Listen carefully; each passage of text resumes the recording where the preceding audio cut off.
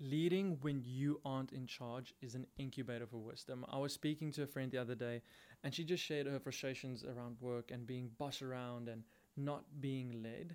And we've all been there. I've been there, you've probably been there, or someone that you know has found themselves in an environment like that. But the worst thing we can do in those environments is to challenge the authority that's above us. We had this saying in our church when I was 19, lead from the front, meaning that you set an example of the culture that you want to see, set an example of the excellence that you want to see in your organization, business, or even friend group. When we need a lead, when we aren't in charge, we need to lead from the front. And the easiest way to do that is to go to the foundations of leadership, and that is to love and serve people more than anything else. When you lead from the front with those two things, you'll have influence wherever you go.